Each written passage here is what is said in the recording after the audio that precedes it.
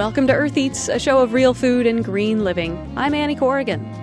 Springtime means warming temperatures and some occasional thunderstorms, and it also signals the start of a very exciting season for foodies and foragers in particular. Around this time of year, you start seeing, if you're lucky, patches of wild leeks popping up in the woods. In culinary circles, they call them ramps. I met up with someone who knows all about ramps, Bob Atkins.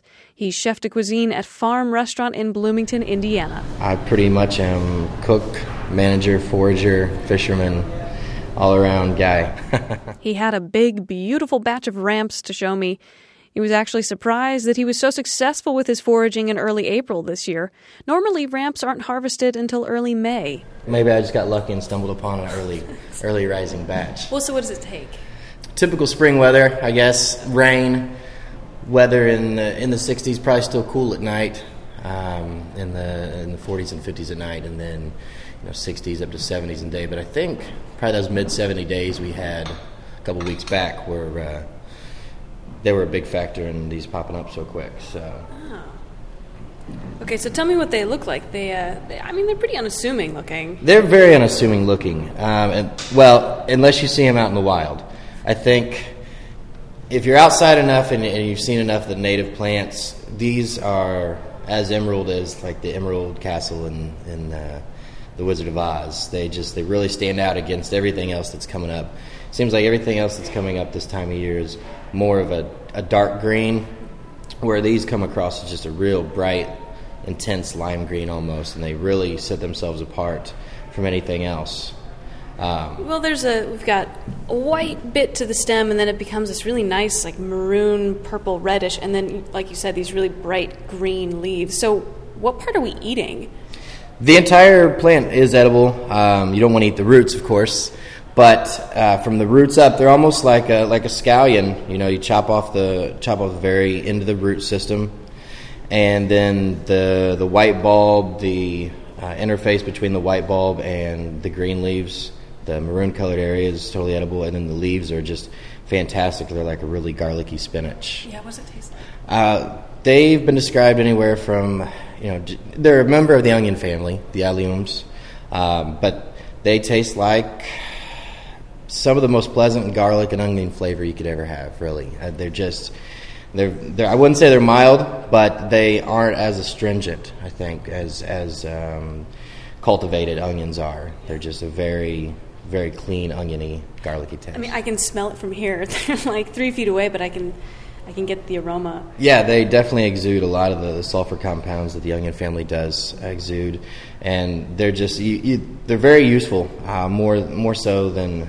a lot of members of the family, because the leaves are so tender. They can be pureed almost like basil for a pesto.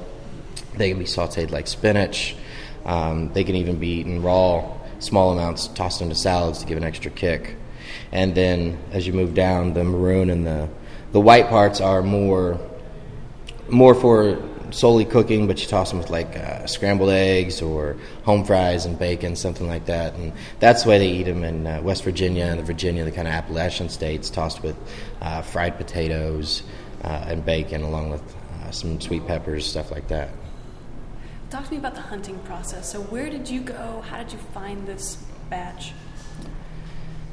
I mean, can you talk about it? It's sort of like it's like mushroom hunting, right? It is. People will, because they become such a big player in the culinary world, especially high-end restaurants, they're charging anywhere from $7 to $10 a pound. So they're not quite morel status yet, but they are expensive and sought after. So people that find a patch kind of guard them. I've found numerous patches and gone back the next year, and they haven't been there. So I found these just south of town in Bloomington, next to Clear Creek, which is a pretty decent-sized creek that runs south of town.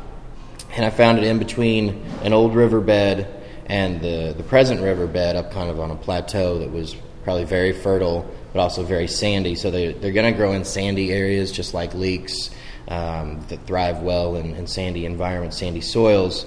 So you're going to find them near creeks, old creek beds, new creek beds, where they have plenty of water, plenty of well-drained soil. And so as the spring comes on, I'm a fisherman. So I I'm out there mostly to catch fish, but I always keep my eye open over my shoulder onto the dry part of the land, or dry part of the creek, to see if I can spot these bright green objects. And when I do, it's just a matter of time, either picking by hand or going back with a shovel. So I'll be out there, 3 or 4 miles walking down a creek, and you'll find a patch that's maybe 50 by 20 feet of these beautiful leaks or ramps, and they really just light it up. I mean, you can't. It's if somebody's never seen it, it's hard to imagine, but it's just like the forest floor's green with fire almost, and if you step on one, I mean, like you said, the smell is so intense. And they have an extensive root system, really, for being such a small plant, which is one of the reasons why you have to take a shovel if you want to get the bulbs, because they won't pull out of the ground easily. But it's really just a matter of walking, like mushroom hunting, keeping your eyes open. People will tell you they're found here and there, but like I said, I've just found them randomly along creeks. I think the creeks is the biggest factor. Yeah.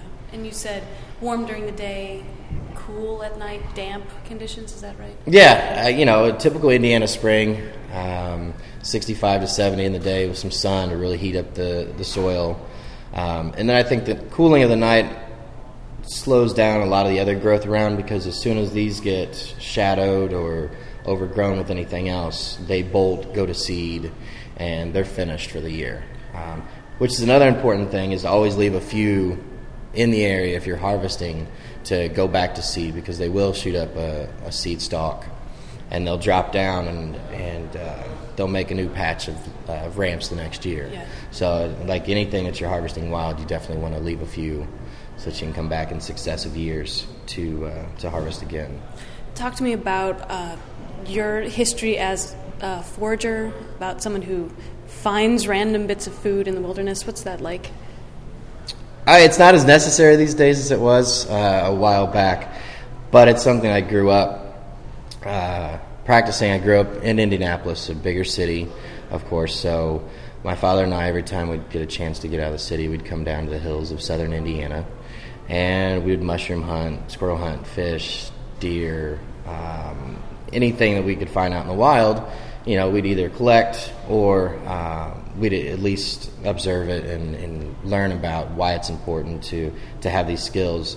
And as I've gotten older, I can go fishing on my own and mushroom hunting on my own. And now that I'm working with Chef Daniel here, I can bring in stuff like that to give to our guests and give them a treat that's really only around for a minute part of the year. And that's part of the beauty, too, is having it's just a small window to really gather a unique ingredient that you won't be able to get anywhere at its freshest, at its most prime throughout the rest of the year.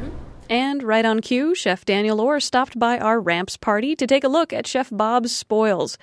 As someone who has very little experience foraging for food myself, I asked them about the chances of mistaking a poisonous plant for ramps.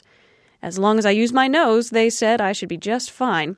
But it is important to keep one thing in mind. Okay, I guess one side note that I should mention about ramps, and it's really not that big a deal because lily of the valley isn't as common or isn't as grouping, isn't found in the same places as ramps, but lily of the valley is a plant that looks extremely like ramps.